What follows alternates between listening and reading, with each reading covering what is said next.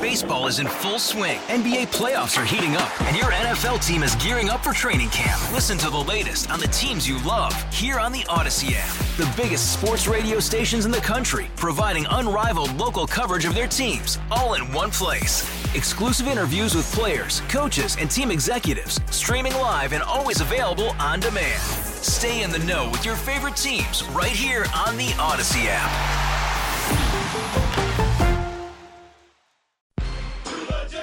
Steelers fans in my mentions on Twitter now mad at CBS Sports' Pete Prisco for saying that this team stinks and doesn't belong in the playoffs.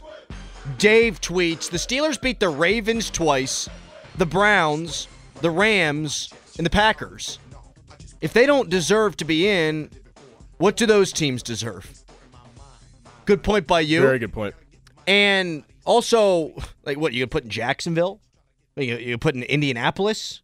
Like, who does you allow 7 teams from each conference to make the playoffs? That's always one of, and I cape against this all the time. It's one of my least favorite things that people say. That team doesn't deserve to make it.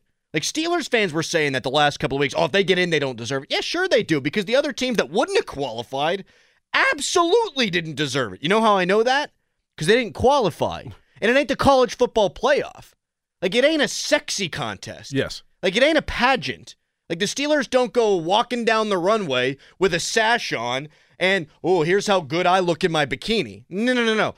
We set out parameters before the season. Here's all the tie-breaking procedures. You either make it or you don't. They went 3-0 down the stretch. They went on the road and beat a Seattle team that was vying for the same thing. They beat a Cincinnati team that was vying for the same thing. They then beat Baltimore in a monsoon. That's not an easy thing to do because it brings the better team down. It's why we're so excited about the possibility of snow in Buffalo on Sunday. The weather is the great equalizer there. People are falling. It's tough to throw, blah, blah, blah. They got in. They deserve it. Now, as for the Bills, you raised, I thought, a really interesting question at the end of the last segment, Dorin. Like, how much pressure is on Buffalo? Like, they came into the year as one of the prohibitive Super Bowl favorites. And now they're that vaunted team. Nobody wants to play the Bills. Baltimore's the best, but after that, it's all Buffalo. I wonder how much the pressure weighs on them now, or if they can compartmentalize, if they can view this now as a restart for them. Yeah, and teams do this all the time. Are they overlooking the Steelers in looking at, making their way through the playoffs and hopefully making a Super Bowl run?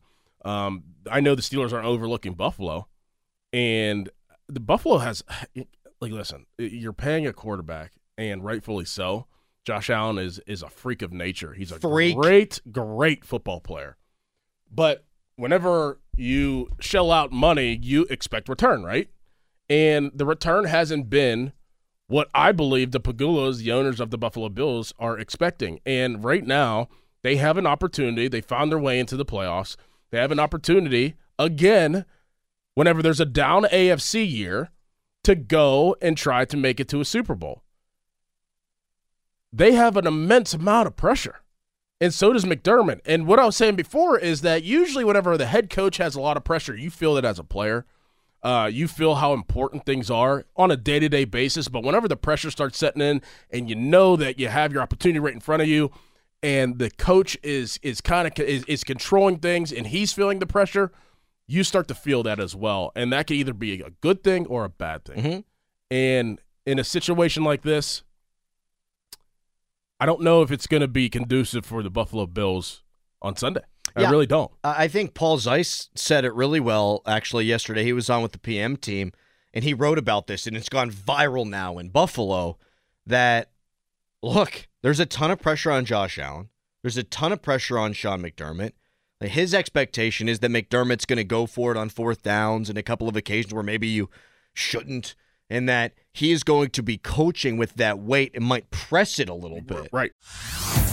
Hey everyone, Boomer Esiason here. The NFL Draft is behind us and your favorite team is now gearing up for week number 1. The free Odyssey app puts you right in the middle of the pro football conversation with the biggest sports radio stations from across the country. The local voices who know your team the best, giving you their unfiltered takes on the current state of your squad. It's always football season right here on the free Odyssey app. Yeah, I buy that more than the restart thing. Ultimately, they did wind up where they want to be. I think ideally they would have been the 1 seed, right? But they got the 2. They won their division. They get home games. Maybe you don't have to go to Baltimore if they get nipped before, you would wind up going there in the AFC Championship game. But, just because this is now a new season and you are the 2 seed does not mean that pressure goes away. No, I think it elevates. Mm-hmm. It elevates. The magnifying glass is right on you. You're the team that's supposed to win. It's good. I think it's good for Mike Tomlin to be an underdog here. I know the last time they were a dog was against Kansas City, but they were outgunned. They were playing the best quarterback coaching combination going, and they got torn apart by a Hall of Fame player in Patrick Mahomes and a Hall of Fame head coach. But they were favorites against Jacksonville. They were favorites against Cleveland. And I know that they overlooked Jacksonville. Le'Veon Bell talked about overlooking Jacksonville. This is a different sort of scenario for Mike Tomlin in the playoffs. Pony asked it yesterday, what gives you confidence that the Steelers that have given up 45 points on average in their last 3 playoff games are not going to do something similar against this Buffalo team? I think it's because they're an underdog, and there's a different chip there. And Mike Tomlin, look, I am not at this point the biggest Mike Tomlin fan in the world, but he did get them to do the whole dang circle the wagons thing after they got destroyed by the 49ers against a Cleveland team that we now know is really good. Beat them, got them to circle the wagons against a Baltimore Ravens team, and beat them 17-10 early in the season when they did have Lamar Jackson. Underdog, us against the world mentality, back against the wall, nobody believes in us. I still think he's got that fastball.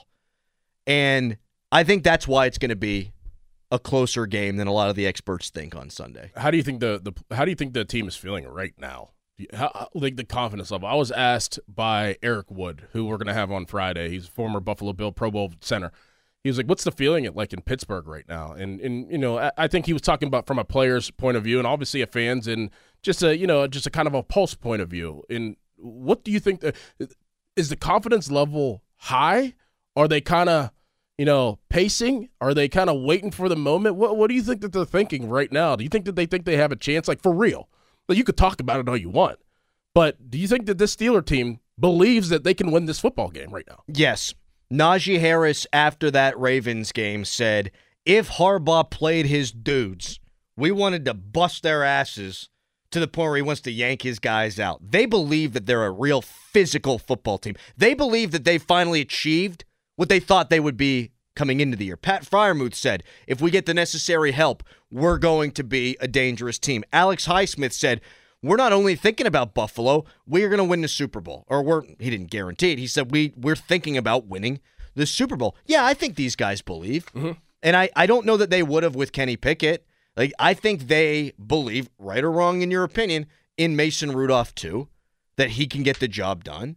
They're 3-0 with that guy. Yeah, I think their confidence is really high. I do too. Yet at the same time, they know that no one thinks they're going to go in there to Buffalo win. It's the best place to be. Best place to be. I mean, it's the best place to be. I would rather have a Hall of Fame quarterback than be the underdog, but it's a freeing place almost to be. It's the best place to be as an athlete. Is whenever you're counted out, nobody is counting on you, and you have nothing to lose but to go out there and win. It is the best feeling. It's like in December 1st, 2007, a type feeling there.